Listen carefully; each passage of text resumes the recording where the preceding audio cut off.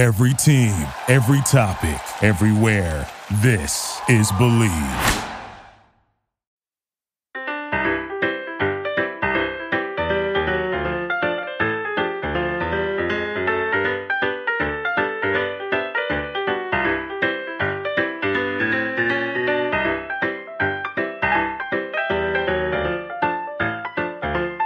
Hello, everyone in podcast listening land. I'm Karen Devaney. And I'm Ann Varner. And we're sisters. Welcome to Sugar Coated Murder, where we'll discuss And probably inappropriately laugh about and comment on Yep, one of our favorite subjects, murder. Oh, and we love to bake. And why not combine our two favorite subjects? Baking. And killers. And hello. Hello. I'm Karen Devaney. Are you sure? I was about to mess that up, but I'm Karen Devaney. And I'm Ann Varner. And welcome to Sugar Coated Murder Podcast. Yay! Yay us. Yes, we're going. Flipping it around again. Yeah, we're flipping it around. We're in my kitchen today, which is awesome. Yay. I like it. I like it a lot. And Ann is cooking, which is something I really enjoy. Yeah. And I'm the one-armed bandit right now because I've had shoulder surgery and I'm in this weird sling, I don't know, what do they call it? Immobilizer thing that's got some kind of a wedge. There's a wedge that's been driven between me and my arm. Yes, you've been wedged. Yes. So, and You've had rotator cuff surgery. I've had rotator cuff surgery. I had 2 new cow tendons implanted, 3 synthetic patches in my arm because evidently I just didn't have a tendon left. Oh. And I had a slight tear that was repaired in my rotator cuff, and then there's some cartilage that goes around, and that had all this jagged fraying, so they sanded all of that down, and they even shaved my bone. Wow. So you had like a whole do-over on your shoulder. Yeah, I did. They didn't replace my shoulder, but they've replaced everything but the shoulder, it seems. Yes. So I'm in this immobilizer, and I try to, feel blessed that I've got so many great people, including my sister, that help take care of me and everything. But then there are times where I think I don't like this. I'm over this. It's pissing me off. I'm frustrated. I had a little bit of a meltdown last night when it was time for bed because I'm so tired of sleeping in a recliner. I've been sleeping in a recliner for well over a week now, and it does not make me happy. Yeah. And it's uncomfortable, and I'm just a mess. Yeah. I'm a mess. So, anyway, welcome to Sugar Coated Murder. Yes. Where we complain about our bodily parts and then we bake and talk about. 2020 has not been kind. No, it really hasn't. Your second surgery, so Yeah, it takes a toll on you. Yeah, it does, and I don't like the recovery. It makes me uncomfortable. I don't like to have to rely on other people. Right, yeah. I just hate it. The feeling of taking away your independence. Yeah, and this one has really rendered me feeling quite helpless. Yeah. So, Yes, let's talk about your... Do we have to? I mean, we can. I think that it's exciting. Is it exciting? Well, I thought it was, but... I thought it was pretty resourceful on my part. I think so, too. To come up with this. So, wait, can you just stop that for a minute? Click the back of the bowl into place. Because it's shaking. There's just the back of the bowl you have to press down and it'll click. For real. There, I got it. Yeah, now it won't shake. Okay. Sorry. Technical issues. That's because right. She's not used to my I'm using her mixer. KitchenAid, and it's very old and I'm not used to it. well loved and weathered, but I will tell you it is a young model. Or an old model, whatever. It's tried and true. Right. So what we were talking about earlier is she was smart enough to get herself a bidet. I got a bidet attachment because I can't afford a new bidet. I don't make any money off this podcast. So I got a bidet attachment, which I thought this is so genius because It's my right shoulder that was operated on, which rendered my right hand completely useless right now. And then I was like, well, there's some things that happen behind closed doors in the bathroom that I rely on my right hand for. Yes. And even though I tried to practice doing those things with my left hand, it really was not going well. I think my left hand is about 2 inches shorter than my right hand somehow. And I'm very uncoordinated. And so I really was just all to pieces about, like, I was getting ready to cancel the surgery because I was just like, listen, there's just a certain line that I am willing to draw in life, and this is one of them. Right. So I looked up some different stuff, and I found this bidet attachment, which has been fun for all because I thought, well, we'll just attach it to the left-hand side of the toilet. That makes sense, right? Yes. Well, evidently, it only attaches to the right-hand side. Right. Rendering me, yet again, freaking helpless. Right. So now, the fun for everybody is who gets to work the bidet controls when Karen goes potty.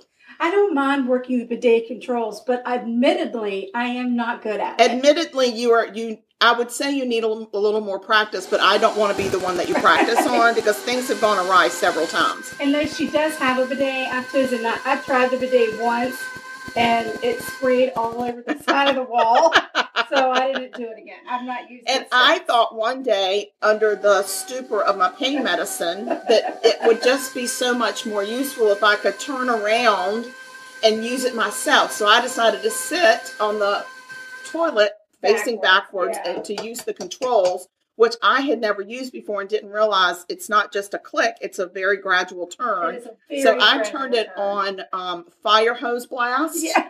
And because of the way I was sitting, it hit me right in my stomach, and then it just went everywhere. It went everywhere except for where it was supposed to go. I will say the best part of it has been listening to people who come over to visit and decide to try the bidet. Yes. In the bathroom, because you hear, all of a sudden you hear this, oh!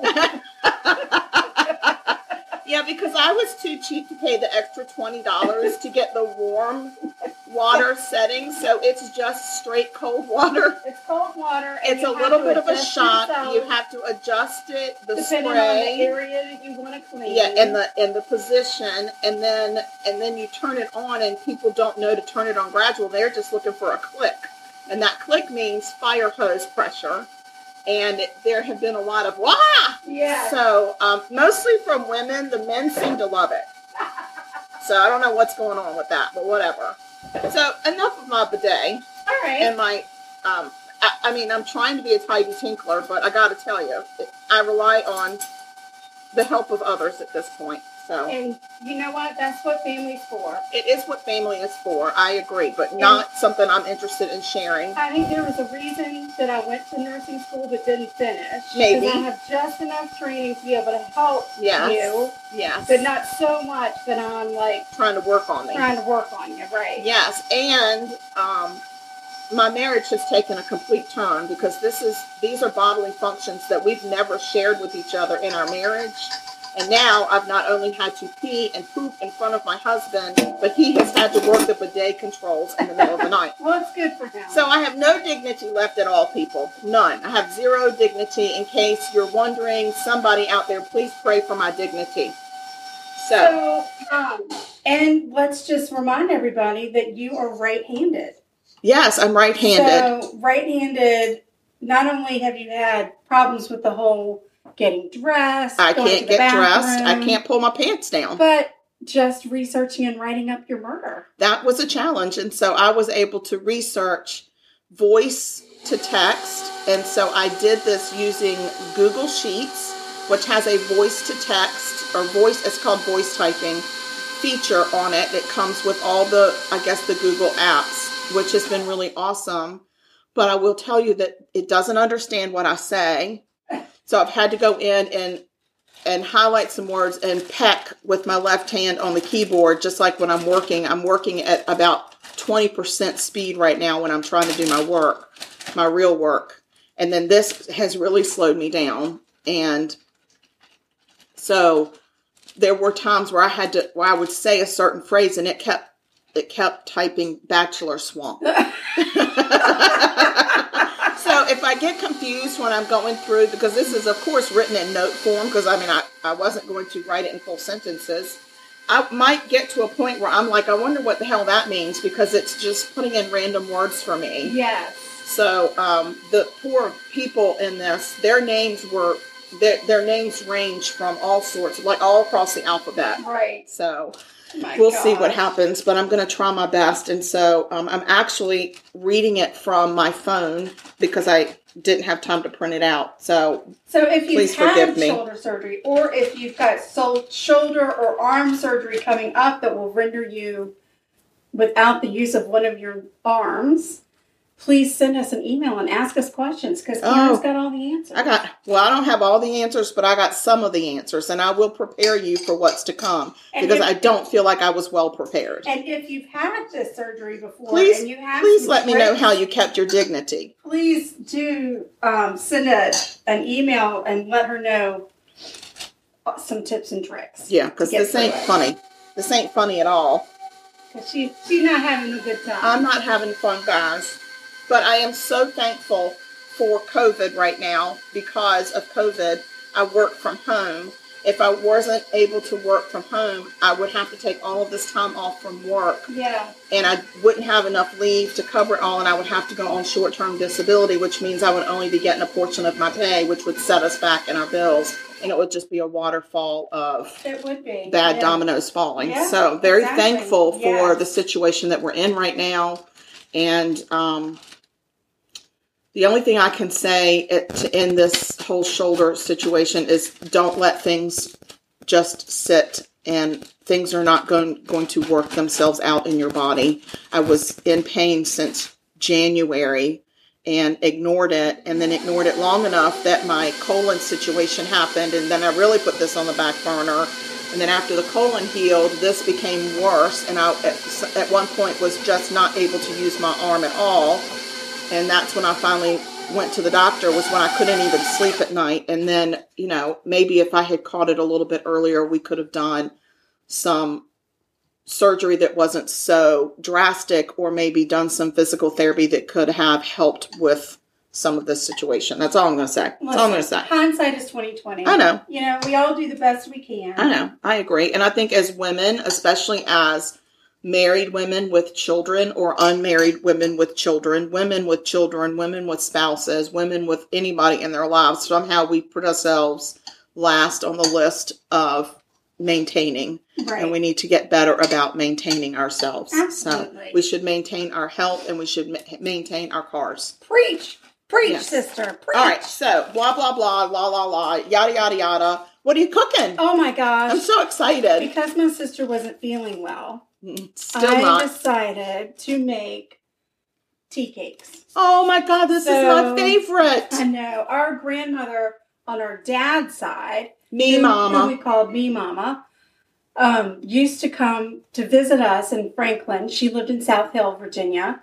She would come to Franklin, and she'd have a Tupperware container full of these Russian tea cakes, which were similar to a sugar cookie, but it had a lot of nutmeg in it. Yeah. So when you eat it, it just makes you feel warm. It and is so nice. It's just good for the soul. And my sister has perfected her recipe. She makes them just like Me Mama did. Well, we never got the recipe from Me Mama, but I tried several recipes and combined a couple of recipes into a cookie that I feel like is as close as we're going to get. I agree. It's not Me Mama delivering them in a tin, but it is damn close. How's Bells? She may have even just had a mix. We have no idea. She could have had somebody make them for her. We don't know. There were secrets that she kept. There were secrets, yes, especially about secrets from Me Mama's kitchen. Her barbecue sauce in the ketchup bottle, and her homemade sausage and biscuit gravy. Didn't she use like a canned biscuit? Mm-hmm. She said they were homemade. Yes. They're the green biscuits.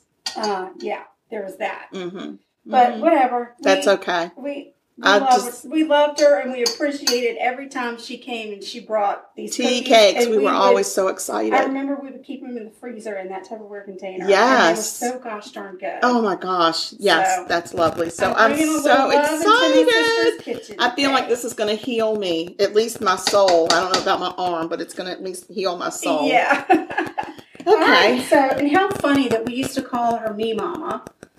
It's like now, so we call, for those of you who haven't been listening, but catch up. Our kids call our mother Honey. Yes. And they call,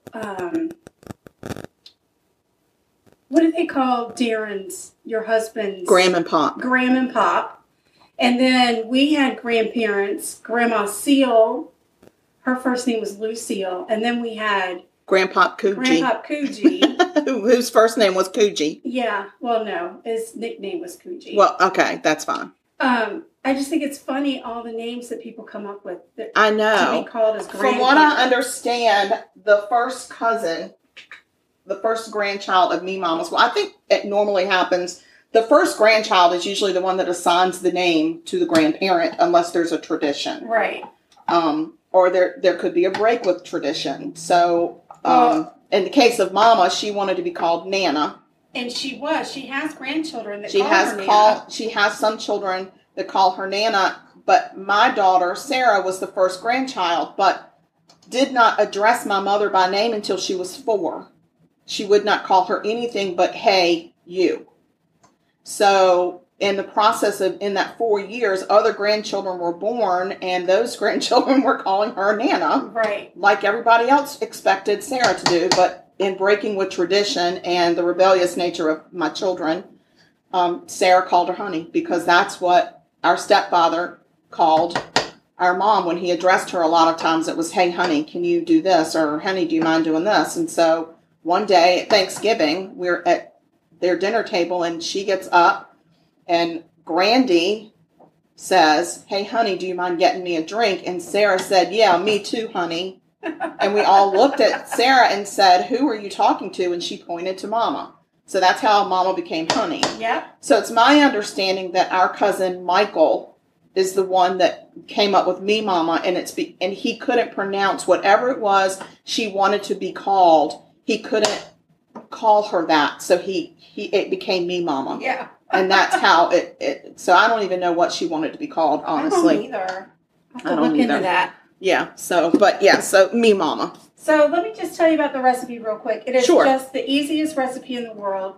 Flour, butter, sugar, eggs, vanilla, and then you add, this recipe calls for 1/4 teaspoon of nutmeg.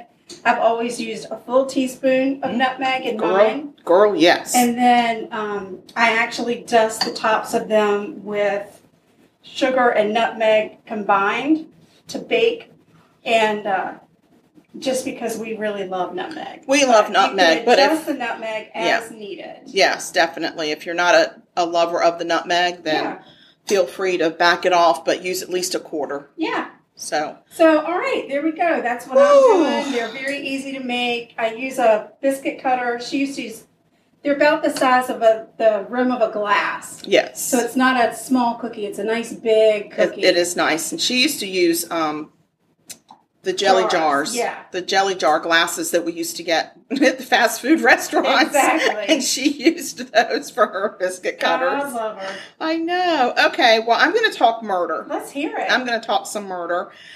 First of all, welcome back to the kitchen, because our October series is gone. Last week we were back in the kitchen. We're back in the kitchen again. And I got to tell you, I did miss the kitchen a little bit. It was a good break in October, but happy to be back in the kitchen. I like our setting. I like our aesthetics here. This is the nucleus of where we socialize anyway. Yes. All right, so I'm going to talk murder now. And this murder takes place, hold on, oh my God. I don't have good control, guys. I'm so sorry. This story takes place in May of 1985 in Fayetteville, North Carolina. Katie Eastburn was married to Air Force Captain Gary Eastburn. They were stationed at that's not it. It's Pope Air Force Base in North Carolina. And Gary is on temporary duty in Montgomery, Alabama at officer school. And he had about a week left before graduation.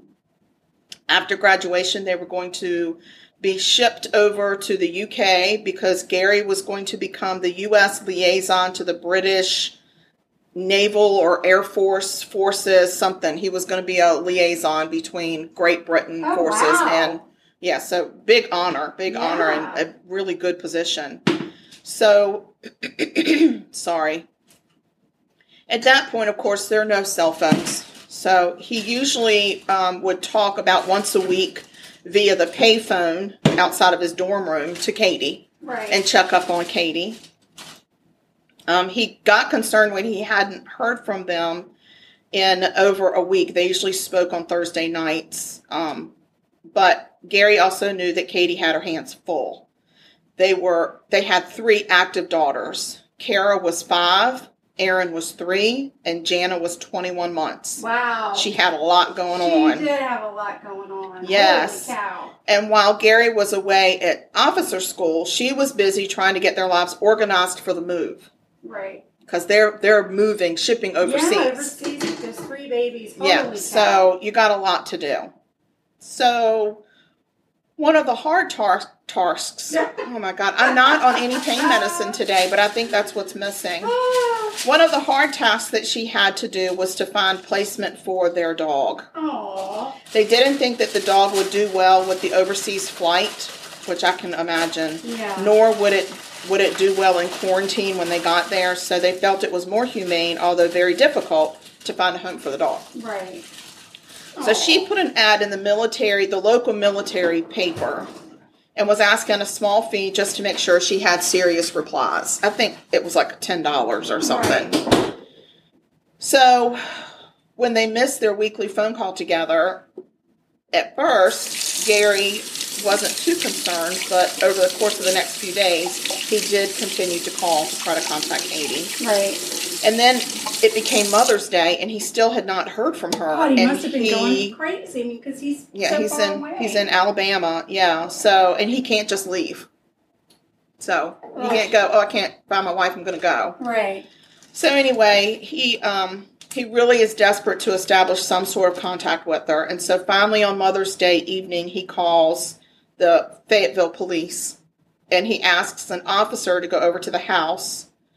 And the officer went, didn't see anything alarming at the house, saw the car sitting in the driveway. He knocked on the door. There was no answer. So he just left a note on the door and said, please call your husband. Oh, okay. Yes. So at the same time, Gary finally got in touch with some of their neighbors, a couple that lived near them. And he asked the neighbors to go by and check on Katie and the girls. And so the neighbors said, well, we had been concerned because we noticed the newspapers have been piling up at the house. This is back when people got the newspaper every day at their house. Yeah. And the newspapers have been piling up for the past, few days. And normally the house is bustling with activity. The girls are running around. Katie's out in the yard with them. And we haven't seen anybody out, but we just felt like since the car was still in the driveway, maybe Katie wasn't feeling well or maybe one of the girls was sick. Right. So he went over and saw the note from the police officer, and he knocked on the door. There was no answer, but they could hear a baby crying. Oh, God. So they called the police back and said, you need to get back out here. So when they walked into the house, the police found Katie, Kara, and Erin had all been murdered. Oh, gosh. Baby Jana, 21 months old, was found unharmed in her crib. Wow. But near death due to starvation and dehydration. Oh, my gosh. Yeah, Jana was rushed to the hospital, and the doctor said she was hours from death. Oh, bless her heart. I know. So police contact Gary and ask him to return home immediately because they wanted to give him the news in person. Wow. The crime scene the police had walked in on was gruesome. Katie had her underwear cut off of her. Her blouse and bra had been torn open. Her throat was slit, and she had been stabbed multiple times. Wow. She had also been raped. Oh. Little Erin, 5 years old, was found in Katie's bedroom, and she had also had her throat slashed. Wow. Kara, who was 3, was found in her own bed underneath the blanket as if she was hiding. Oh. She had been stabbed multiple times through the blanket. Oh, my God. And her throat had also been split. Split? No, it had been slit. I'm so sorry. So, we have a really heinous crime that has happened. Yes, we do. In this neighborhood of military people. Yeah. So, investigators start looking for any witnesses in the neighborhood, and they had a witness that came forward that said she had seen a man leaving the Eastbourne residence at 3 o'clock in the morning, and she thought it was strange. She was able to give a description of the driver and of the car, and the car was a white Chevrolet Chevette. Oh, wow. I think we had a Chevette at one time. No, we didn't. We had a Citizen. A Citation. We had a Chevy Citation. Chevy Citation. It was a lemon. It was a lemon, or it could have been teenage drivers. I'm not sure which. No, it was bad when we got it. Okay. So, at the same time, police were so desperate to find some kind of a lead that they turned to the only living witness, 21-month-old Jana. Ugh. They took Jana to a child psychologist to see if the psychologist could figure out if she knew anything or had seen anything. Right. And after several sessions with Jana, the psychologist said that she had heard the killer, but she never saw the killer. And she was also too young to understand what had happened. Oh, that's a little hard. Police figured the reason that Jana was left unharmed was because she was too young to identify the intruder. Right. And the other two were old enough to make some type of identification. Gosh. So when police talked to Gary, he did mention that they had put the ad in the newspaper about the dog, and Katie had said that a man had come over to take the dog. And so police start trying to find the man that answered the ad about the dog. Right. By the way, the dog was not at the home when the police arrived. Oh, well, that makes sense. Okay. So police were able to track down a man named Timothy Hennis who had answered the ad in the paper. When they talked to him, he said, he had gone over to the Eastbourne's residence and that Katie and the girls had met him at the door and that he had met the dog and liked the dog and actually paid for the dog and took the dog home. Right. So the dog was at his house. So police asked Hennis for hair, blood, and fingernail samples, which he provided. And as the detectives were walking him out to his car, they noticed that Timothy Hennis drove a white Chevrolet Chevelle. Dagnabbit. They arrested him. Right. Well, yeah. At the time, Timothy Hennis was an Army sergeant stationed at Fort Bragg in Fayetteville, North Carolina. So he was at a nearby military base. Oh. So, once they arrest Hennis, police noticed that he looked a lot like the description that was given to police by the neighbor that said that she had seen somebody leaving the home at 3 a.m. They also discovered that someone had stolen and used an ATM card of Katie's. Oh, great. And a witness was able to identify Hennis as the person that had used the ATM card at the machine. Everywhere investigators turned, it seemed like the evidence just turned back to Timothy Hennis. Yeah. Who, of course, is proclaiming his innocence. Like, I went over there to get the dog. That's all I did. So, sorry. Keep going. Okay. So, and Timothy had no record of any violent crimes. So, investigators were kind of puzzled about this. But the theory that they developed was they learned that Timothy had approached a woman for sex on the same night. Huh. And he was rejected. And so they felt that when he was rejected by that woman, he decided he was going to go take out his frustrations and get what he wanted from what he considered an easy target. Great. Yeah. But, I mean, why the little girls? Because they could identify him. Ugh. I mean, that's the sad truth. Sad, sad truth. So, in 1986, about a year after the murders had taken place, Timothy Hennis is brought to trial. Okay. Now, remember, 1986, we didn't have DNA testing. We did not. So, even though investigators had Hennis's DNA through the blood sample and the hair sample, they were not able to test it. They even had semen swabs from Katie's body. By the way, semen swabs is what came out as bachelor swamp. When I kept talking about it, somehow Google thinks that is bachelor swamp. Yeah, semen swab and vaginal swab. They both came out as bachelor swab. Wow.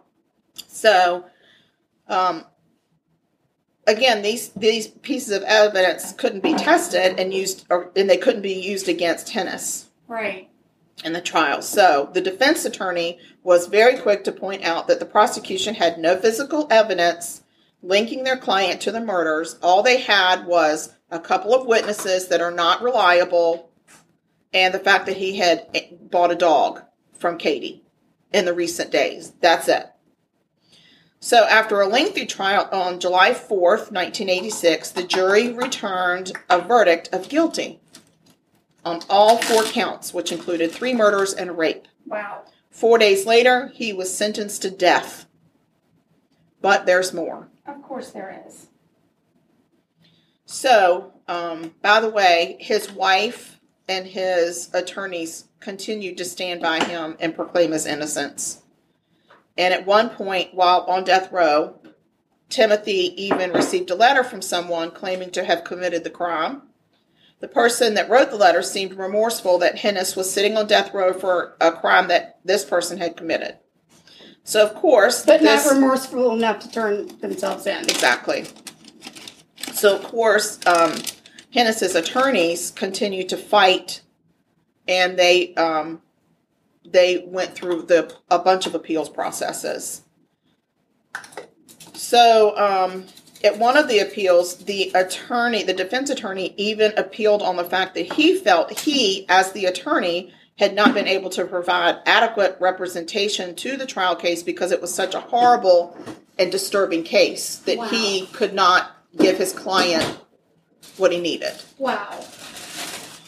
So, eventually, their appeals go up to the Supreme Court, which is exactly what happens. You know, You lose an appeal, you lose an appeal. It goes through all these different courts and it ends up in the Supreme Court. Yep. So the Supreme Court of North Carolina overturned the verdict. Oh, shoot. They granted Hennis a new trial, saying that prosecutors had used inflammatory information to sway the jury unfairly, including the display of incredibly graphic and disturbing images from the crime scene. What? I mean, I'm sorry if they're disturbing, but I mean, this is what the crime was. This is the crime that we're trying. People need to know how heinous this crime is. That was raped and murdered, and her daughters were murdered. Yes, and one of the daughters was murdered in the same bedroom as where the woman was found. Oh, so she probably walked in on the attack because she heard her mom screaming and walked in and then was killed. Yeah. And the other 3-year-old was hiding terrified under her blanket, and the man still felt like he could go and murder that kid. Yeah. So, give me a freaking break, heinous. Heinous and disturbing my ass. Okay. Whew. Okay. So, after 2 years on death row, Hennis goes to trial again. And the new trial began in 1989. The prosecution stood by their evidence and their star witness who said that they had seen him leaving the house in the white Chevrolet Chevelle. So my thing is, okay, let's just say she wasn't spot on with his description. Well, she was damn spot on with the car. Yeah. Like, hello. So, anyway, they stood by all of their evidence that they had presented in the first trial. They were very confident that this was going to end up exactly like they thought. The defense was very hard at work. They were able to produce another witness who claims to have seen a different person leaving the Eastbourne residence about that time as well. So it must have been a party. And he didn't look anything like Timothy Hennis. Oh. How convenient that they were able to find that person the second go round, but not the first. Right. So, and the defense once again brought up the fact that there was no physical evidence connecting Hennis to the murders. So, they stated anyone could have committed this crime, and including the person that had written the letter to Hennis while he was in prison. This time, Hennis actually took the witness stand and in person denied having anything to do with the murders or the rape The only thing that he said was, I went to their house and bought the dog. That's it. Right. I had no other contact with these people. So on April 19th, 1989, a jury comes back with a verdict. And they find him not guilty. Wow. Yes. Not guilty of the triple murder charges and rape. And, of course, Gary Eastburn is crushed by this news and by this verdict. And he was always convinced that Hennis had to be the intruder that killed his wife and 2 daughters. Right. And he said it never... Sorry, I'm losing my voice because I have dictated this and now I'm reading this. Yeah. Thank you for the water break. So anyway, Gary Eastburn never felt like it didn't sit. Bleh, okay. Bleh, bleh. Gary said it never sat right with him that Hennis never apologized to the family for their loss or didn't even say that he was sorry for the loss, like not saying I did it, but oh my gosh, I'm so sorry this happened to you, this happened to your children and your wife. Like he never had any emotion about any of the killings. So weird. So he said that always kind of stuck in his craw a little bit, that the guy just never seemed to have any emotional connection to what was going on. So Gary was released from prison. Not wow. Gary. Gary was in prison. No, Gary was not in prison. He was in emotional prison. Yeah. Hennis was in physical prison, and he got out. Nice. So at one point, the TV show, A Current Affair, actually paid Hennis and his wife to come on their show. Oh, wow. And Hennis on the show said that the only reason the prosecution went after him was that they wanted the murder... They wanted to pin the murder on somebody and get it out of the news because it was so heinous and disturbing. And people were scared. So he said that's the only reason that they honed in on him. And it was just his bad luck that he had gone and bought the dog. Right. So it seemed that whoever had committed this heinous murder in Fayetteville, North Carolina, had gotten away with it. The case went cold because there were never any other leads developed other than Timothy Hennis. Right. By the police. So Gary Eastburn goes on with his life. He raises his sweet daughter Jana on his own. They did end up transferring to the base outside of London as scheduled. And eventually he met an English nurse, and they were married in 1991, and she became the only mother that Jana knew. Aww. And they were a happy family. Jana was riddled with horrible survivor guilt. Right.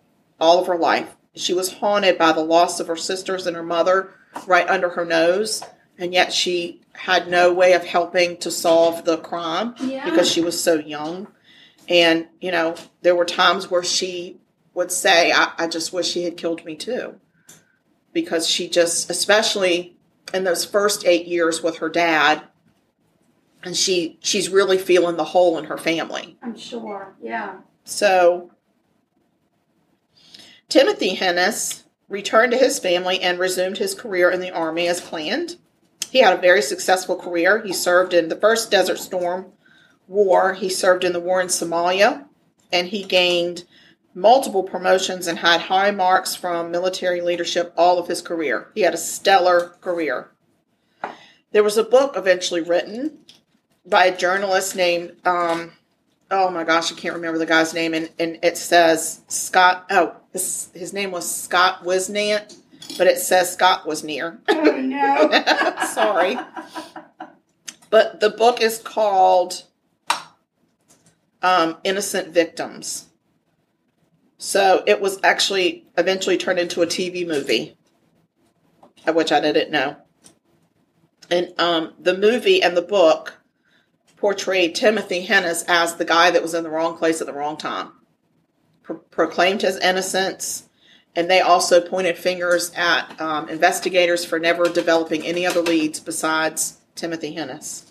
Wow. It pissed off the investigators, and they said they were not involved in the making of the writing of the book or the movie, the making of the movie.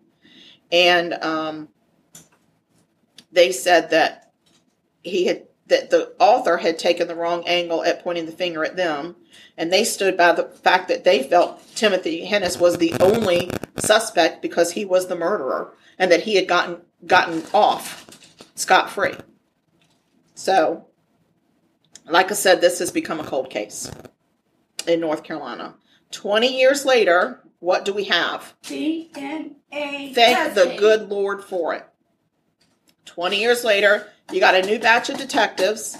You got cold case detectives. You got people that specialize in cold cases, which I love. Yeah. And somebody decides they want to go through the Eastburn murders. Yeah. So they start going through, and lo and behold, this investigator finds the DNA swab from Catherine Eastburn's vaginal swab Right. that contained semen, which we know was not her husband's because he was in Alabama. Right. So they send it off, and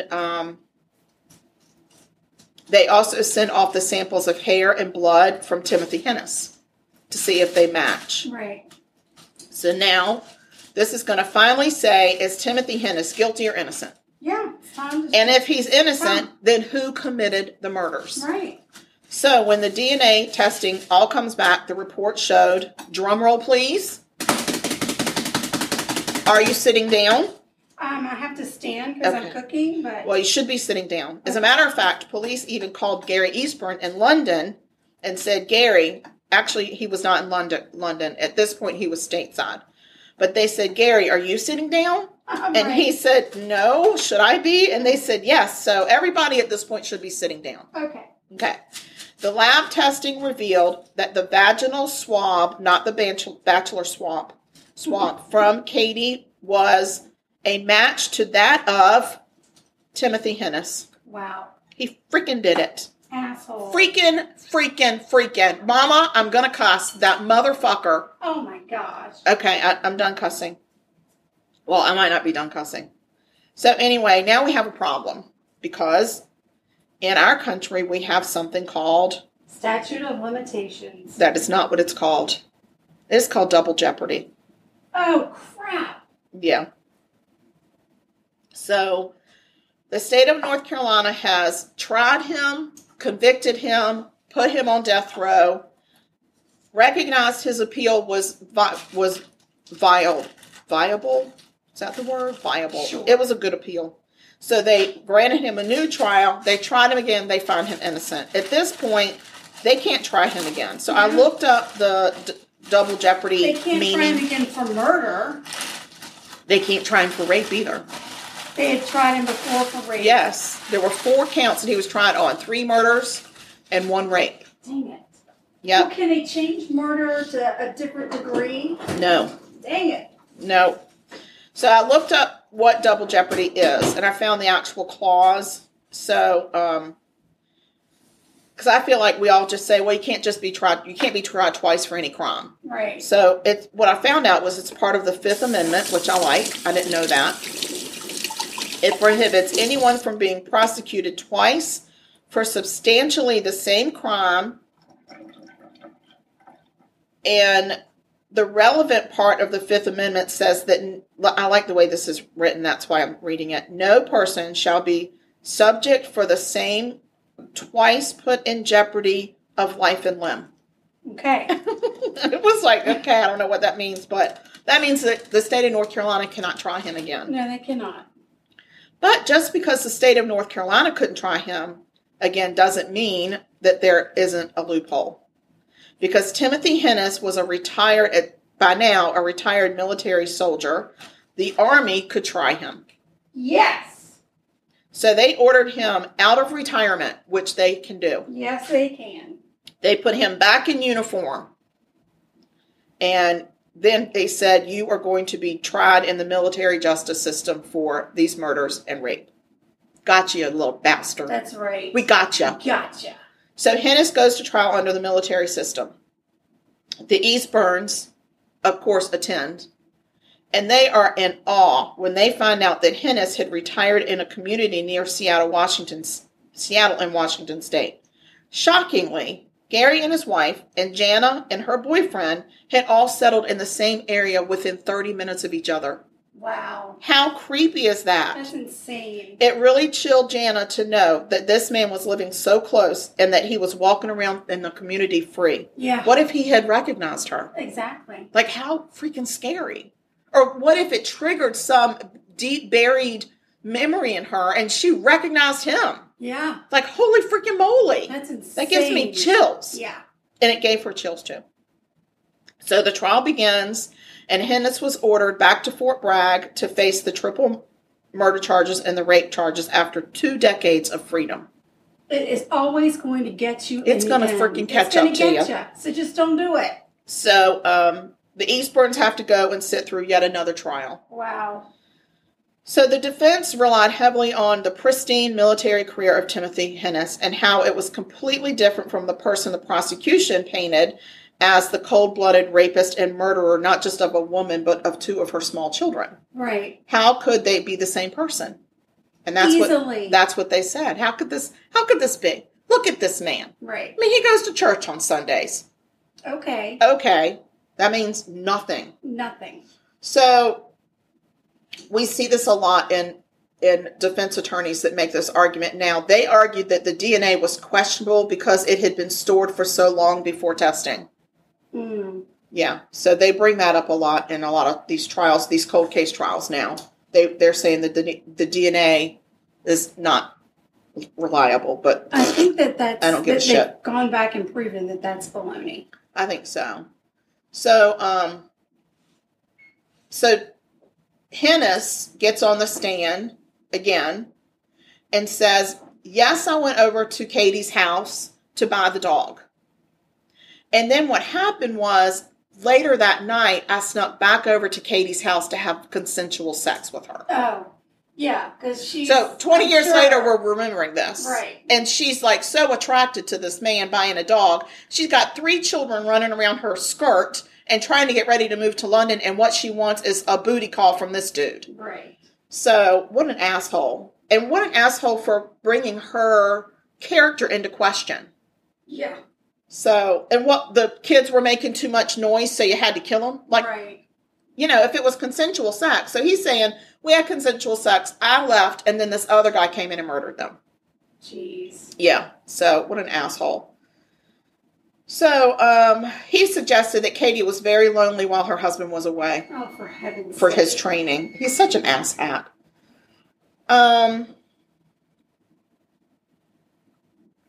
Okay, so the military court doesn't believe a damn thing Timothy Hennis has to say, and they find him guilty. Good.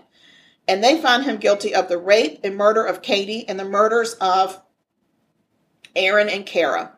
He's led away in handcuffs and sentenced to death. Wow. Yep. Afterwards, Gary and Jana Eastburn spoke to the press and after the verdict and the sentencing, and they express sympathy for Hennis's family because they know how difficult it is to lose a family member, no matter what the occasion. Now, those are stand-up people. Yes, they are. Stand-up people right there. Unlike Hennis, who went through now 3 trials and not only has said, hey, I empathize with you, I can't imagine this horrible loss, but now I've said your wife's a hoe. Yeah. So, ass white. Good God. So anyway, the court... so they put him on death row, and where death row is for the military is in Fort Leavenworth, Kansas. He has unsuccessfully appealed his case several times. I was able to find a news report from March 6th of this year, and it's actually from a website called deathpenaltyinfo.org. If you ever want to look up some information on the latest news, what's happening on death row across the country. That's where you can go. I love a new website. I know. So he had appealed, and they had upheld that he had appealed based on the fact that he said that the military didn't have jurisdiction over him after being retired, which is not true. They have jurisdiction over you for the rest of your life. So, they rejected it on February 28th of this year. Yeah, because when you retired from the military, did you still get benefits? Thank you. Yeah, so they've got you. They got you, baby. So the court ruled against Hennis and said that they do have jurisdiction over your stupid ass. So that was the last news report that I could find on Timothy. It was the official court document said, we got you, we got your white ass, and we are going to try you, and we have jurisdiction over your dumb ass. There you go. So, about executions, I was wondering, like, have people been executed by the military? Oh, yeah. Well, I'm sure they have. The last time capital punishment was executed through their military system was in 1961. So they have not put anybody to death since 1961. Wow, so I guess he'll just sit on death row. Oh, There are currently 4 death row inmates awaiting execution under military justice, including Timothy Hennis. Well, there you go. So there's been a new policy under our current administration that clears the legal path to resume death row executions. And all it was it just switched from using the certain type of drugs that were controversial over to a different type of drug. Right. So as of this year, they've given the green light to start putting these guys to death. Now, whether that will actually happen or not, I don't know. But I just want to let you know that he's sitting there with 4 other really bad men. Good. And he... I hope he's having a great time. He's just rotting away in Leavenworth, Kansas. Yes. But his wife still stands behind him in his innocence. Oh, my gosh, of But, course. You know, some people say... How can you stand behind Some him? people say that he was... that she was the one that rejected him for sex. Other people say he was out trying to just find sex outside of his marriage, and that, you know, he got pissed off or whatever. I don't know. There are a lot of different theories, but either way, he's found guilty and he's rotten. So what are you looking for? I don't know. I'm just looking. All right, we'll just keep looking. Yeah. That's Wow, my murder. That's crazy. The story of my murder. Not my murder, but a murder that I found interesting. Yeah. Because the whole double jeopardy thing and the military justice and wasn't expecting any of that. Wow. Yeah. All right. Well. So where are we? I've got my second batch of cookies in the oven. Okay. And I've got about 9 minutes left on that. I think we need to take a pause and we'll swap around and I'll tell you a tale. Yes, but before we pause, I want to tell you something. Okay. We have social media. Oh my God. Are you kidding? I'm not kidding. We have it. We have social media. All of it. We've got all the social media. We're all social media tycoons. Whoa. We're tycoons. We do. So let's just go over it so in case people are tuning out because my voice is hoarse or whatever, hopefully they're still listening. Oh my God, are you implying that they're going to tune out from my murder? No, I just think that sometimes they pause. When we get to a pause, they say, I'll listen to the rest of this tomorrow. Right. So they may not find out until later. And I want them to know right now that we have social media. Yeah. So we have Instagram. Yes. And the handle for Instagram is at Sugar-Coated Murder. Yeah, look out. That's so convenient. Yeah. We tried to make it simple. Yeah. Yeah. So and then we have... follow us on Instagram. Tell the people about our Facebook.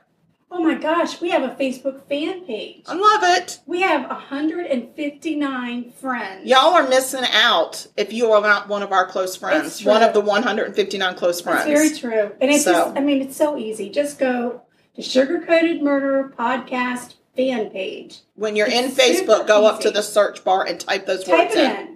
And then request to be a friend, and we'll say, heck yes. Because we don't turn away anybody because we need more We friends. always need more friends. Yes, you cannot have enough close friends like these people. These people are close. Close. Oh my God. Very close friends. So close. So close they use our email. Tell them about our email address. Oh my goodness. We even have email. It's insane. It's insane. And let's see. What is our email address? It starts with murder. Yes. And then it goes murder.sugarcoated@gmail.com. Yes, murder.sugarcoated@gmail.com. So easy. Send us an email. We had an email from a fan last week that said, I don't really have anything to say. I just want you to know I love you. And we thought that was so sweet. And we said, we're sending you all the hugs. All the That hugs. fan got all the hugs. All of them. Yeah. Every single one of them. So if y'all were lacking in hugs last week, it's because this super fan got all the hugs. All the hugs. Yeah, that's right. So if you want all the hugs, give us a shout. Exactly. Give us a toodly-doo. Yeah. All right, that's it. I think wait. We have we do have a what is it called? A website. a website. No, that We one don't? wasn't to tell. Merchandise. We do. That wasn't it? No, we have a tree link. We have Oh, Jesus, here we go again. I'm going to smack her. What's it called? Link tree. Right. I was so close. No, because a tree link is something you go to a tree and you find a link. Or you go to a link and find a tree. We have a link tree. It's so super cool because it is like a tree with links. You click on the link. It's a list of all the links where you can find us. Yes. So it makes it easy to... It shows where you can get our merchandise. It takes you to our podcast. It takes you to our webpage. It takes you to Apple, Spotify, iHeartRadio, the big platforms. Yeah. And it also gives you the opportunity. Yes, if you would like to send a donation in to support our podcast or buy us a cup of coffee, you can do it Or right there. a spot of tea. A spot of tea. Or if you want to contribute to my wellness fund, that would be a great idea. Yeah, that's a big one. But if you want to support us support our podcast in any way, we always have a need to buy baking supplies, to upgrade our mic maybe one day, we'll see, and maybe some software for our computer. We are happy. We would love to take your donation. Yes, So it links you because right to our PayPal podcasters account. don't make money until their listeners help them. Exactly. Yeah. Well, we've been going for less than a year. We're getting close to our 1 year anniversary. So, for podcasters, it takes some time. Yeah, it does take time. Especially in a competitive market to really get your name out Yeah, and there. we are in a very competitive, we're in a competitive market with a really unique niche. Yes, indeed. Because we're us. We're and we're us. individual. Yeah, and they're not. And they don't have y'all, we have y'all. Exactly. And we're not sharing. There you go. All right, we're Yeah. going to pause. Now we're going to pause. And then I'm going to talk murder to you. Woo-hoo! And we're back. We're back. You can't get rid of us that easily. No way, Jose. All right, so the timer's set on the cookies. When the timer goes off, I'll probably be the one that has to get up and take the cookies. I would imagine so. Because, yeah. There may be a little pause in the story in about 6 minutes. That's fine. Okay. On the morning of December 17th, 1992, Kristen Huggins was up and getting ready for a big day. Kristen was 22 years old. She had recently graduated from art school and had just been commissioned to paint a mural at the Trenton Club. Now, the Trenton Club was I don't know if they really have them anymore, but it was like a members-only club where kind of the upper crest of the area would go. They had dining and dancing, meetings. You could play squash when squash was popular. Okay. They had workout equipment. So I like a good game of squash. Like the men's would go to the sauna. The men's or would. The men's. The men's. Yeah, The men's. and they would hang out and smoke cigars. That you know what I'm talking about. You get the idea of what the club, a Trenton club, might be. Yeah. So it was the first commission that Kristen had ever gotten. So she really was making a huge effort to be on time. Her parents lived in Pennsylvania, but it wasn't too far of a trip from where they lived to the Trenton Club in New Jersey. Trenton, New Jersey. So she's up, she's getting ready. There's a hustle and a bustle. Everybody's excited. She says her goodbyes. And she jumps into she's got a bright red Toyota MR2. Do you remember what they look like? Yeah. They're real sporty, two-seater. Oh, yeah. I always thought it was cool because the trunk was in the front. Oh, yeah. Now, they don't do that much anymore, but No. it's probably safer to have the engine in the front. rather than in the back because of the whole rear-ending situation. But she loved that car. It was her pride and joy. She kept it clean. She kept it neat, which is more than I can say for what my car looked like when I was 22. So she headed on her way. And 55. And no, my car's in good shape right now. No, not mine. Right. She made a quick stop to get some cigarettes at a gas station or convenience store and drove toward the club. Everyone was excited to hear how Kristen's day was. After all, the Trenton Club Commission was her first job, but no one heard from her. Never. She never returned. She never came back to her parents' house. And her parents were like, okay, maybe she's celebrating and she's gone out to be with her friends. Yeah. And, but so they gave it through the night. The next morning they get up, her car's still not in the driveway. She's still not home. So they called her brother, or their son, but her brother, and said, we haven't heard from Kristen since yesterday when she left to go to work. Have you heard anything? And he said, well, it's kind of weird because I got a call from the manager at the Trenton Club to tell me that Kristen never showed up to do the mural. And her brother is actually the one that helped her get that job. Uh-huh. He had a connection there and was able to help her get that first commission, which is a really big deal for an art student. Oh my God, yes. Heck yeah. To do something that's going to stay in that local community and be seen by so many people. Exactly. It's huge. Yeah. Huge. So he was really shocked, too, that Kristen wasn't home because it was completely out of character for her to not be in touch with someone, at least. So her parents hang up with her brother, and then they call her best friend, hoping that maybe Kristen had gone over there, fallen asleep, whatever, and hadn't called. But she had not. And at this point, her parents are freaking out, and they call the police and report their beautiful daughter is missing. Oh, that's heartbreaking. Police meet with Kristen's parents, and based on Kristen's track record, her personality, they were able to quickly rule out the possibility that she ran away. Yeah. She was very happy. Unfortunately, the following day, the day after her parents reported her missing, Kristen, not Karen. I'm Kristen. Karen Devaney. Karen.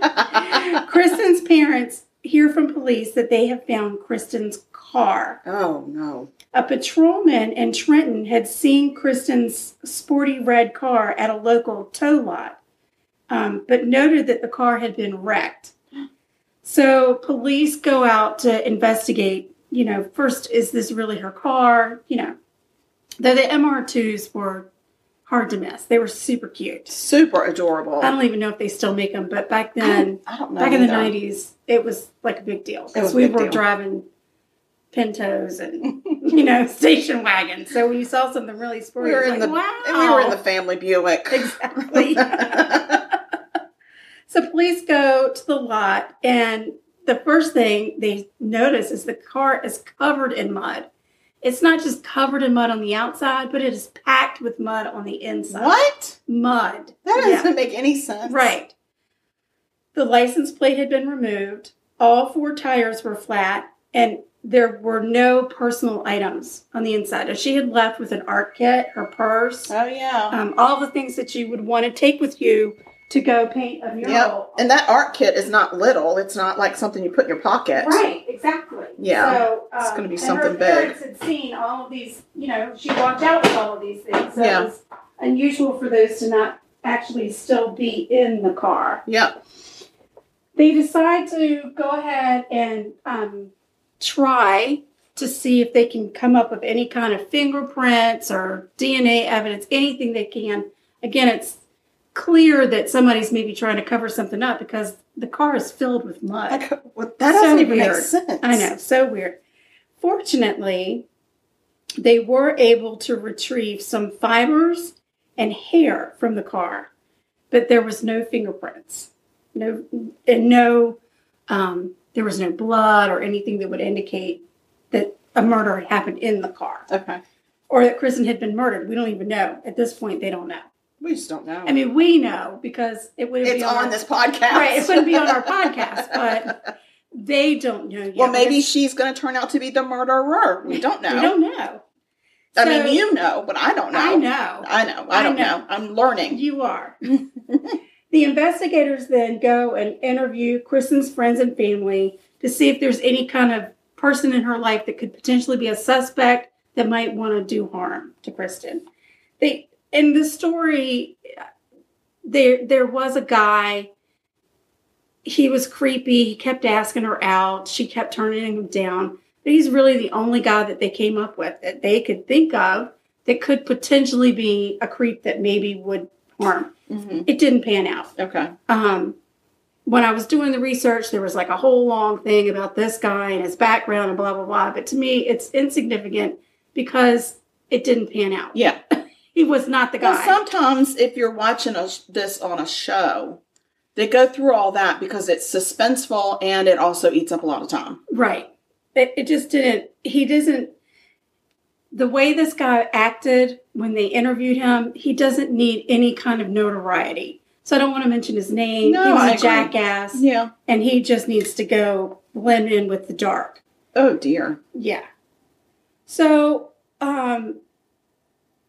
they focus, and unfortunately, they did focus quite a bit of time on him because he was really the only potential suspect. Mm-hmm. And to me, that's a little infuriating because I feel like, maybe you have one person focus on him, but other people should be looking at other because you're wasting precious time and energy. So, he had an airtight alibi. They did take a hair sample from him. It was not a match. So Off he goes. Off you go into the wild blue yonder. So now they're going to go back and kind of try to track when Kristen left her parents' house. Where did she go? Okay. She was a smoker. She really loved coffee. So there was a convenience store gas station just up the road from her parents' house. And she stopped there often. So police are assuming that that's where she had gone. So they go there, they ask for security tapes for that day. They've got their security tapes. Then they get some security tapes from the Trenton Club. Because they've got security in their parking lot area. So they've got, but it's hours upon hours of stuff. Right away, the convenience store, they're able, because of what time she left her house, they're able to narrow down a time frame, and they see Kristen come into the convenience store. She buys coffee. She buys cigarettes. She does not interact with anybody else in the store except for the cashier. She leaves, and you can see her car leaving the lot. So it's got 4 tires that are inflated. It's not full of mud. It's not full of mud. It's not dirty. And she's in it. She's in it. So, okay, we've got a little bit further. So however long now it takes for her to get from this convenience store to the Trenton Club is now what the heck happened. And it's not really that far. So it ends up being like maybe a 10 to 15 minute window, maybe 20. Okay. The investigators go and they chat with the club manager and they try to nail down a time frame for when Kristen should have been there. Okay. At this point, the manager tells them that he remembered seeing a man in the parking lot the morning Kristen disappeared. He said he asked the man, what are you doing here? And the man said, I just needed to get my bike. And, that was that. That was the only interaction that they had had. Okay. After looking at the man on the surveillance tape, they can see the man, they can see him getting a bike, they can see the exchange between the manager and the man. They feel like they need to find this guy and question him. But how the heck do you find one person in, Trenton, New Jersey, who may or may not be from there? I mean, how do you do it? Especially back then. Yeah. The best way to do it is going to be TV. Take to the media. Okay. If you go and you say, okay, we're looking for this person as a potential suspect. That's not really what they did. Kristen's parents decided that they were going to do an interview and plead for whoever has our child. We just want her back. Okay. Just, no harm, no foul. We just want our daughter back. Well, no harm, no foul. Right. Police didn't really agree with that, but they did try and give it some media attention. That's good. And they just wanted anything, just anything that could lead them to somewhere. A few days after they're on TV, a few teenagers show up at the police station in Trenton, and they give police a really big break. Oh, good for those teenagers. Yes. Here we go. Get ready. Strap yourself in. All right. So these teenagers, who, by the way, are 14. Okay. Okay. So they're pretty young. Mm-hmm. Nowadays, I think 14-year-olds are much older. Back in the 90s, yes. 14-year-olds, maybe not so much. Okay. Okay. And the teenagers have a story. They tell the police, we saw the news conference with Kristen's parents, and we feel guilty, and we felt like we just had to come forward. They had actually been in Kristen's car and had been for a ride with their uncle, who told them that he had carjacked the car from a girl and killed her. Oh, God. They had been too afraid. And they just got in the car? It's like, okay, Uncle. Well, no, I think they got in the car, and while they were in the car, they were like, where'd you get this cool car? They weren't like, he didn't say, hey, I carjacked and killed a girl, hop in. I don't think that's the way it went. Because that's the way I'm thinking, and I'll be like, okay, Uncle. I don't think that's the way it went. Pretty sure not. Maybe you'll kill me too. Okay. Now, your version of the story makes more sense. Okay. So, and they had not come forward because their uncle said, as they were getting out of the car, if you say anything, I'll kill you. I'll kill you. Right.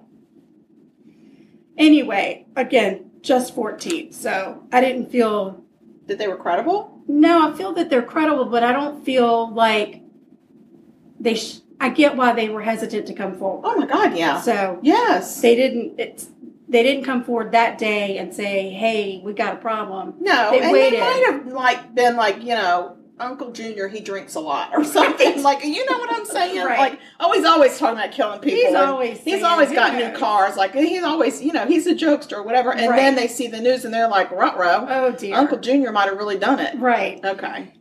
The teens do remember seeing Kristen's ID. Their uncle told them that he tried to use her debit card but couldn't get them to work. He tried to get money out of the bank.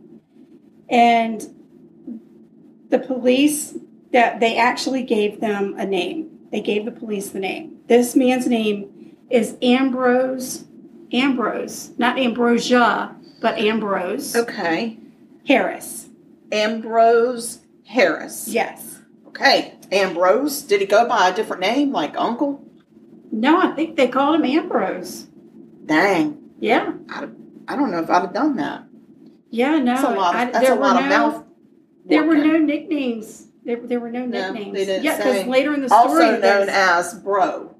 Later in the story, there's a person that has a nickname, but there was never a nickname in anything I saw. All right, well, let's go. What's up with Ambrose? All right, so they've got a name. They run it in their handy-dandy database. Mm-hmm. And here's what they find out about Ambrose. He's got a record.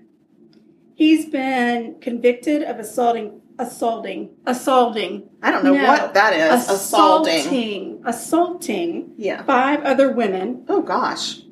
Both before and after he would have attacked Kristen. Which, again, makes me wonder, why the heck are you on the street? Like, why are you free? If it was maybe 1, I could see, okay, he's out on parole or he served his time or whatever. But 5. That's dumb. 5. That's dumb. He was a serial rapist and a serial kidnapper. That's great. That's a great resume there, Ambrose. I know. And after his encounter with Kristen, Ambrose had been arrested and convicted of kidnapping another woman. So he was really easy to find because he was in jail. Oh, gosh. Of course, when investigators go to ask him about Kristen, he doesn't want to tell them anything. No. So he's like, I don't know what you're talking about. But the good news is, because he's a prisoner, they can get his DNA. They got his hair sample. Okay. So they take the hair, they send it off. Bingo, it's a match to what they find in Kristen's car. Amongst the mud. With the mud, yeah. Nice try with the mud, buddy. What the hell? Right. So now we've got... He's like, I've been all up in this car. How am I going to clean it? I can't afford a vacuum. I know. I'll put mud in it. Right. I'll just fill it with mud. My God. Brilliant. Fruitcake. Brilliant. What a fruitcake. An ambrosia fruitcake. Right. So now they know that Ambrose was in Kristen's car. They suspect that he's probably done something terrible to her. Yeah. But they got to find Kristen. Because they don't have Kristen. They don't have, they got nothing. And how the hell did he get her? Exactly. So Kristen's parents decide, all right, we're going to put up a $25,000 reward and see if maybe anybody would come forward to claim a reward, since people seem to be afraid of Ambrose. Well, lo and behold, the next day, a woman named Gloria Dunn, okay? Gloria Dunn came forward to the police. Gloria said that she was a psychic, and she had a premonition that she felt would lead police to Kristen's body. Nice. She takes them to a deserted wooded area in Trenton. Okay. She walks them over to an area where they see a shoe sticking out of a shallow grave. Shut the front door. It's Kristen. Gloria found her. They remove Kristen's body and they send it in for an autopsy. Oh my gosh, can we just pause a minute on the psychic? Yes. Good job. Now, let's talk about your psychic. Remember when we talked about your psychic that found the help? Right. Tell me what most psychics are able to do. They're able to pinpoint a general location. Pretty much, yeah. Very, very rarely are they able to take you directly to a grave. Well, so what my psychic did was she knew that there was a bunch of tall white pines. It was somewhere in tall white pines. And so they were riding around town, and then they asked a ranger, like, where are we going to find a place that's got tall white pines? And he says, oh, it's going to be over in this area. And they went over there, and then she walked around, and she said, I can feel her. She is right here. So she could walk around, and she said she's here. But they couldn't dig because it was on private property. Right. So she may not have gone straight to the body, but she was certainly within feet of where that body was. Right. So Magical Gloria has led them directly to the shallow grave of Kristen. Oh. Magical. I'm not feeling the psychic energy anymore on Gloria. So now they need to figure out, Gloria, how the hell did you know that? Yeah. And she said, I had a premonition. And then police said, Gloria? Spell premonition. And if you can't spell it, then you're not a psychic. How do we know, how are we going to verify that what you're telling us is true? Give us some more right now it's more details. Not looking good for you. Yeah, you're looking a little suspicious. Exactly. As the police really start to press her, Gloria snaps and she says, I did not shoot that girl. How did she know she was shot? Psychic. Interesting, though, because they didn't have the autopsy report back, so they had no idea how she had died. Gloria, you got some splaining to do. Well, now, there have been some people that have contacted people on the other side about their death, and they've been able to communicate through different signs and symbolism how they were killed. Yes. Gloria, not so much. Gloria! It was very obvious that Gloria had been present when Kristen was murdered. That wicked woman. What a little shit. Involved in this poor girl's murder. And now she's trying to get the $25,000 reward. What a witch. And saying I'm psychic, which then brings shade on a whole nother group of people. She's not psychic. She's psycho. Oh, geez. Gloria. Just really. Gloria, you're done. Eventually, Get it? Gloria, because she's Gloria Dunn. You get it, right? I got it. Okay. Eventually, Gloria admitted to police that she had, in fact, been there when Kristen's life was taken. The autopsy report on Kristen's body comes back. Kristen had been raped, shot twice in the head. There was dirt in her lungs, which means she was buried alive. That Kristen had been buried alive. What the flippin' hell? It took 3 years, but Ambrose finally stood trial for Kristen's murder. Was Gloria on trial? Gloria Dunn was the state star witness. in the trial. So she flipped. Gloria flipped. Okay. She flipped. She testified that Ambrose came up with the idea to rob a luncheonette, which is like just a little sandwich shop, that day, because they needed money. And it was, unfortunately, it was a little rainy that day, and all he had for transportation was a bicycle. And he said, I am not riding a bike to go and rob this luncheonette. So what we need is a car. And we need a fancy one. I don't think he cared about what kind of car it was. It's just bad timing, because it turns out he and Gloria were right there next to the Trenton Club talking about robbing this sandwich shop. And he needs a car. And he needs a car. Raining. And then Kristen pulls into the freaking parking lot. Oh, my God. So Ambrose tells Gloria, I'm going to take care of this. He goes and forces Kristen out of her car and into the trunk. He puts Gloria in the passenger seat, and he and Gloria speed off into the unknown. Well, Kristen was making all kinds of noise. Well, yeah. She was kicking, she was screaming, and it pissed Ambrose off. And he told Gloria, we're going to have to get rid of her. So they drive out to this desolate, wooded area in Trenton, and Ambrose tells Kristen to get out of the car. And Kristen said, take my car, take my money, take everything, just leave me alone. Don't hurt me. Don't hurt me. Yeah. I won't tell anybody. I swear to you. She is pleading for her life. Instead, Ambrose decided that she needed to remove all of her clothes. He then proceeded to rape her. I won't go into detail about that. That makes my stomach hurt. And then, after he was done, shot her twice. Where is Gloria during all of this? Head. Just watching? Mm-hmm. So she watched Ambrose rape this girl. Mm-hmm. Instead of saying, Ambrose, you're a little off track. We were just going to rob a luncheonette, and now you're doing all this. Right. Oh, my God. So then Gloria and Ambrose dig a shallow grave. Ambrose throws Kristen in it. Still alive. Kristen is still alive. So Ambrose shot her one more time. They took $30 in cash and her ATM card. Video surveillance confirmed that Ambrose attempted to withdraw $400 from Kristen's bank account.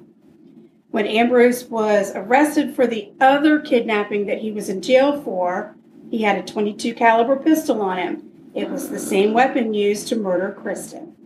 What a piece of trash. Right. What a piece of human waste. Right. So I went back and dug a little deeper, and I found the actual court documents. And they actually threw her into a shallow grave, threw a mattress over her. They went and did something else, but I don't recall. And then they came back, and they were going to bury her. They moved the mattress, and she's still alive, and that's when he shoots the final shot. And then they cover her back up. So, and Gloria was with them the whole time.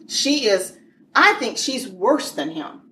Right. I just think I know she didn't do the deed, but to stand there, a human woman, and watch this other human woman being degraded and tortured and then murdered, and you don't do anything but, I'm going to come forward when there's money involved that I might get some money for this. Exactly. What a piece of trash. Right. And she flipped. I don't give a shit she flipped. Her ass needs to be under the jail. Yeah. She flipped, and she ended up with only 30 years. She got 30 years in prison for her involvement. Oh, these two people are nasty. Oh, God. Nasty mother truckers. On June 8th, 1994, Ambrose Harris was convicted of murder, felony murder, kidnapping, robbery, and aggravated sexual assault. He was sentenced to death because the murder was capital murder. Uh-huh. But, of course, that has been overturned because they don't do the death penalty anymore. In New Jersey? Now it's life without the possibility of parole. During his sentencing, Ambrose actually, in the courtroom, looked at Kristen's parents and told them that they owed him an apology because of the conviction. What the fuck? He said, I'm sorry. sorry. Sorry, Mama. That one really just, that one just topped right out. Yeah.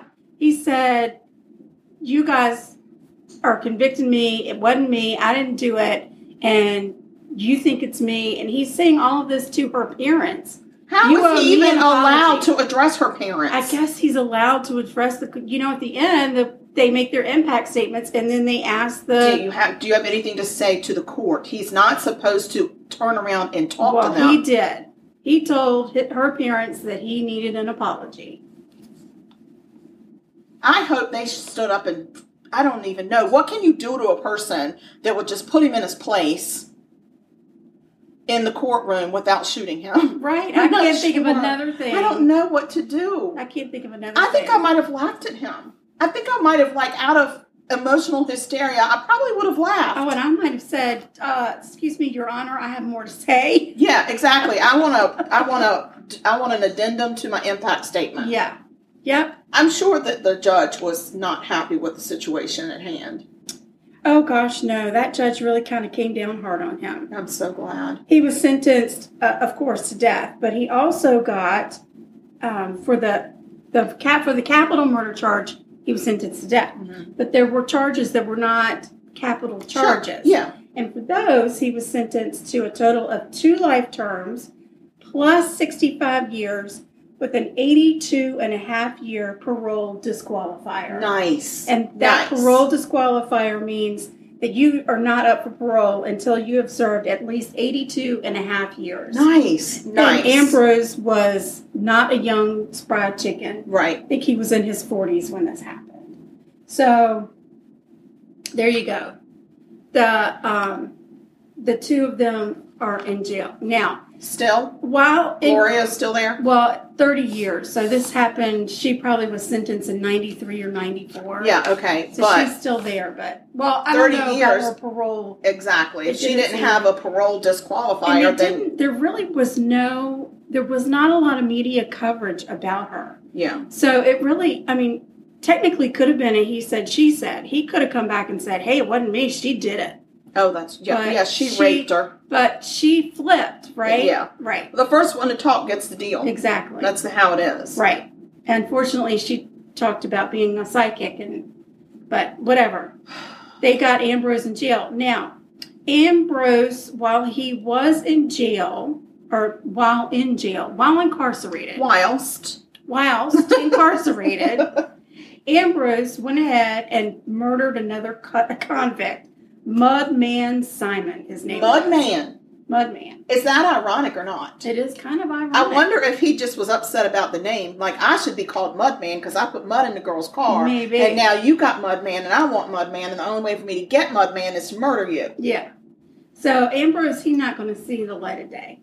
Well, he shouldn't even be around people. To be honest with you, the only just punishment for him would be for him to be raped daily, for him to not ever have clothes on, for him to have to sleep in a ditch with a dirty mattress over him. Well, that's the only justice. With some mud in his cell, yeah. Mm-hmm. I don't think that he's getting that kind of... No, he's not. But I'm sure he's not enjoying jail in Trenton, New Jersey. Okay. I understand he's probably not enjoying it, but maybe he is, because he's the kind of person that would just fit right in. Maybe.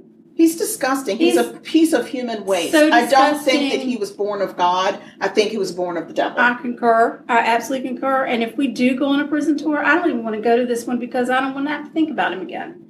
I only want to think I'm going to go talk to Gloria. All the wonderful things that he took away from that family and the possibility and potential for that beautiful artist. Yes. To have grown into something remarkable. And to have such an impact on the art world. Right. And she was just starting out. Starting out. Because he needed to rob a luncheonette and he didn't want to do it on his bike in the rain. Which, by the way, he never did. He never got around to he got $30. Yeah. And an ATM card he couldn't use. Yeah. And that's what her life was worth? Right. That's what and Gloria didn't get shit. No, she got nothing. She got nothing. I'm going to see Gloria. I need to speak with her. I have such things to say. Yeah. I have such things. Yeah. such things. Let me know how it goes. I'm gonna. You can just give me a ride and wait outside. Okay. Because I'm going. Mother. I mean, French fry. I don't like her. What kind of person? She's not a doesn't do person. that? She's Yeah. not a person. She's not humane. She's not. Neither one of them are. No. That was heinous. It was Sugar. terrible. That was quite heinous. It was. Both of our murders today were quite Murder is heinous. murderous. Murders are murderous. Oh my gosh. No. Would a cookie make you feel better? So much better. All right. Well, Yes. So give me a I'm cookie. going to say right here, right now to our fans, I have given up bad carbs. Let's don't call It's them bad carbs because we bake them so they can't be but so bad. They're the kind of carbs that don't agree with you. Bad for me carbs. Yeah. We don't want you all to stop listening because Yeah, I got you found this out that we're baking bad carbs. Crazy skin rash on my fingers, and I know I'm allergic to something, but I don't know what it is. And my allergist is not of the thinking that we need to test for food allergies, unfortunately. You need a So different one. I had no choice but to give up all the things that I thought could possibly be leading me down this road of this terrible rash I was getting on my hands. And it was for almost a year I had that rash. It's gone. Now I have to figure out why. I don't know if it's a gluten sensitivity or what, but so I won't be tasting the cookie today. I will. Rely on Karen and her Because I tasting. need it for my healing. She needs it for her healing. So they're not bad carbs because in this instance they're healing carbs. carbs Yes. for Karen. That's right. Well, go ahead. Give me a cookie. Oh, you really want me to? I mean, I'm not pretending here. You really are going to eat a cookie? I'm really right in front going of to. I me? am because these people need to know how good they are and I need to let you know how yummy they are. Yes. Well, hopefully I got They it all- smell delicious. all the My balance right. kitchen smells like hearts of love. Oh, lots of love went into the making of these cookies. I know. I can smell it. They Well, look beautiful. they're gorgeous color. They got little teeny specks of nutmeg. Nutmeg. What the heck? And, ooh, they're just golden brown on the bottom and they're Yeah. shiny. There's everything about them. Oh, nice. Oh, boy. Mm-hmm. Yeah? Sugar, you know it. All right. Guys, Guys. y'all gotta get this recipe. Yes. Send us Gotta. an email. Send us an email, and you can Murder. do that on murder.sugarcoated. At gmail.com. Yeah. We love y'all. We do. Have a wonderful week. Stay sweet. Don't kill people. Don't murder, Don't murder. because if you kill people, we will talk about you. but we love you. We do. Bye now.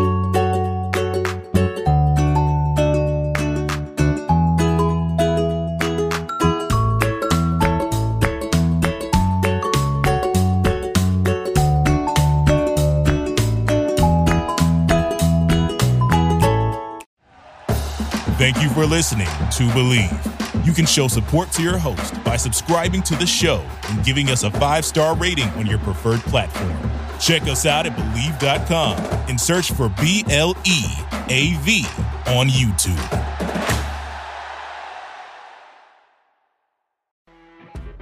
You know when you're listening to a true crime story that has an unbelievable plot twist that makes you stop in your tracks? That's what our podcast, People Are the Worst, brings you with each episode. I'm Rachel. And I'm Rebecca. We're identical twins who love true crime cases that make you say, didn't see that coming, and we hate the people responsible for them. Listen to People Are the Worst now on Apple, Spotify, or wherever you get your podcasts.